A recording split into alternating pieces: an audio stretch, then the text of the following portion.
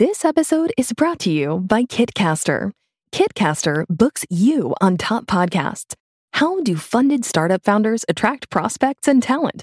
Podcast interviews. How do entrepreneurs with exits find new deals? Podcast interviews.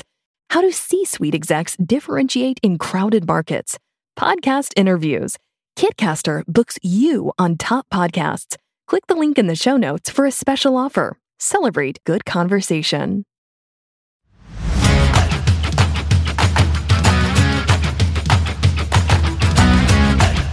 Hey there, you're listening to the Dream Big and Kick-Ass podcast.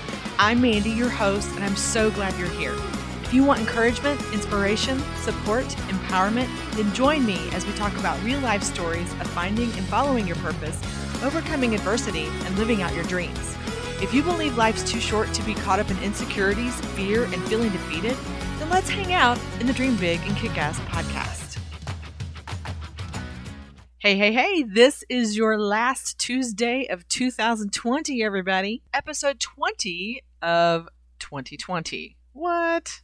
Before I dive into what I want to talk to you about today, I first want to give some shout outs to all of my guests that I've had on the show since this podcast started in August. I want to give a big thank you to Jessica Thornton, Kate Schubert, Joseph John, Shanna Smith, Mandy Swadek, Jose Sandoval, Sheila Lyles, Christy McDougall, Jose Swing, Audria Simmons, Lindy Steen, Michelle Villafuerte, Robin Goggs, Sue Rodriguez, Katie Wynn, Casey Hibden, and two whose episodes will air in 2021, Rob Miles and Mackenzie Morris. You guys, I so appreciate your willingness to join me in this endeavor, and I hope you were as inspired by the experience as I and my listeners have been. All right, you guys, I hope you had a wonderful Christmas holiday, even if it wasn't what you had expected, even if you had to do things differently and change some traditions. We had a couple of small, enjoyable gatherings. We had enchiladas for Christmas dinner instead of the usual, which was a smart move on my part, if I do say so myself. Thank you, Chilino's Restaurant. And so in the last couple of days, I've been cleaning and organizing because that helps my brain to be at peace. You know, too much clutter brings anxiety. I've got my office/bedrooms all set up with my beach decor left over from my classroom. The beach brings me joy, and I wish I were there right now. But I've been relaxing, resting, and reflecting upon what the past year has brought and taught me. I really needed to do that. I'm still in the process, really. I feel like I'm always checking on others and encourage them to take care of themselves and to be sure to do things that fill them back up. And we need to allow ourselves time to rejuvenate. Problem is sometimes I forget to practice what I preach. So in order to start rejuvenating and refilling myself, I have been listening to Jack Canfield, who's one of my favorite success, leadership, laws of attraction, dreamer, achiever of goals, gurus in the field of personal development. He's the founder of the $1 billion Chicken Soup for the Soul publishing empire. He's also a multiple New York Times bestselling author, of books like The Power of Focus, The Key to Living the Law of Attraction, Living Success Principles, things like that. So I'm going to paraphrase a little bit some of what he talks about in his video, Rewrite Your Story for 2020. I will put the video link in the show notes for you in case you want to watch it. Anyway, in that video, he encourages us to go back to last January and write down all the big things that we can remember, good and bad, including our wins, our connections with people, any good books or podcasts you read or listened to, quality time with your family, learning and using any new tools, online or otherwise, etc., etc. Now, anything that was a challenge or something negative, obviously there was a lot of negative, but he says to reframe it as a positive statement like, I lost my job, but I found another one, or I lost my job, but I ended up learning a new skill because of it. He also encourages you to congratulate yourself on what you did accomplish and not focus on what you didn't accomplish. Whatever was negative, you need to find the silver lining. And when you do that, you cultivate a positive mindset. And having a positive mindset will keep you motivated. By the way, a little sidebar here, that's part of what I talk about in my Ignite Your Vision mini course. If you want to get a hold of that, it's mandysawyer.com/ignite. Anyway, one thing that Jack reminded me of was that more than 1 million people on the planet are living on less than $2.50 per day. So even though this year has been hard and weird and frustrating, I still have plenty of blessings to be grateful for. So anyway, I did this exercise that Jack recommended. I wrote all these things down. So I'm going to just kind of read it for you. Basically, here goes my reflection upon my 2020. It's kind of stream of consciousness here, so just bear with me.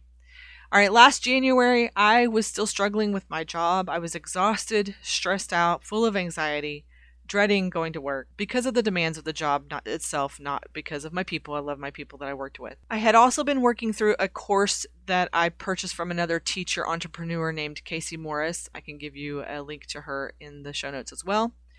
This helped me learn how to create resources for other teachers to be able to sell on the platform Teachers Pay Teachers. And that's part of what gave me the courage to decide not to return to teaching the following year. I mean, there were a lot of things that played into that decision. But again, stream of consciousness here, I built wonderful relationships with my coworkers. I learned how to use Zoom before the entire rest of the world was forced to use it. I learned how to navigate an online learning management system and curriculum that my students used virtually because I was a part of a virtual school. I learned how to operate in a blended learning environment. I had more opportunities to work one-to-one with some of my students, which I did not have in the regular school setting. I learned how to administer benchmark tests remotely, which was kind of weird. I learned how to work with paraprofessionals in order to support my students and help them be successful. I took a giant leap of faith with the support of my boyfriend and other people, and I decided that I would try to start an online business and not return to teaching as I had been for 15 years. And guys, I had made that decision before spring break of 2020, before COVID-19 reared its ugly head. And I finished out the contract year and started my new journey on July 1st as a full-time work-from-home entrepreneur. It's been fun. It's been freeing. I no longer wake up to an alarm. Hallelujah. I've learned things that I want to learn, not things I'm required to learn and forced to learn. My friends and family tell me they haven't seen me this happy in a long time. Even my counselor tells me I'm not the same person that I was when I first started sessions with her. I learned how to build my own website using Shannon Mattern's free DIY website challenge. I'll throw that affiliate link in the show notes, by the way. I learned more of how to use all kinds of software, some I don't even remember using now, including the pro version of Canva. I love Canva. I'm addicted to Canva. I learned a few different scheduling apps that I was trying out. I've done things that weren't part of the original plan, like starting this podcast and learning to navigate multiple podcasting and editing platforms. Through this podcast, I reconnected with former students and colleagues, which was awesome.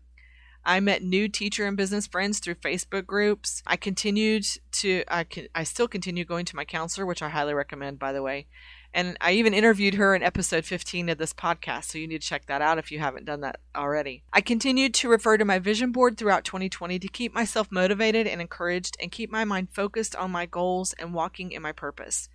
I could tell when I had missed a few days of referring to and talking out what's displayed on my vision board. So guys, it really does help. It really does work, I promise. In the process, I have helped friends to become more focused and have encouraged them during vision coaching calls, vision board gigs and parties online, and through this podcast to also walk in their purpose. When reflecting upon why I stayed in teaching for so long, or for longer than what I had enjoyed, I came up with a few reasons, and maybe these thoughts will resonate with you, maybe not. But number one, I think one of the main reasons why I stuck it out for so long is that loyalty is a big deal to me, usually to my own demise. The problem was that I was being more loyal to everybody else than I was being to myself.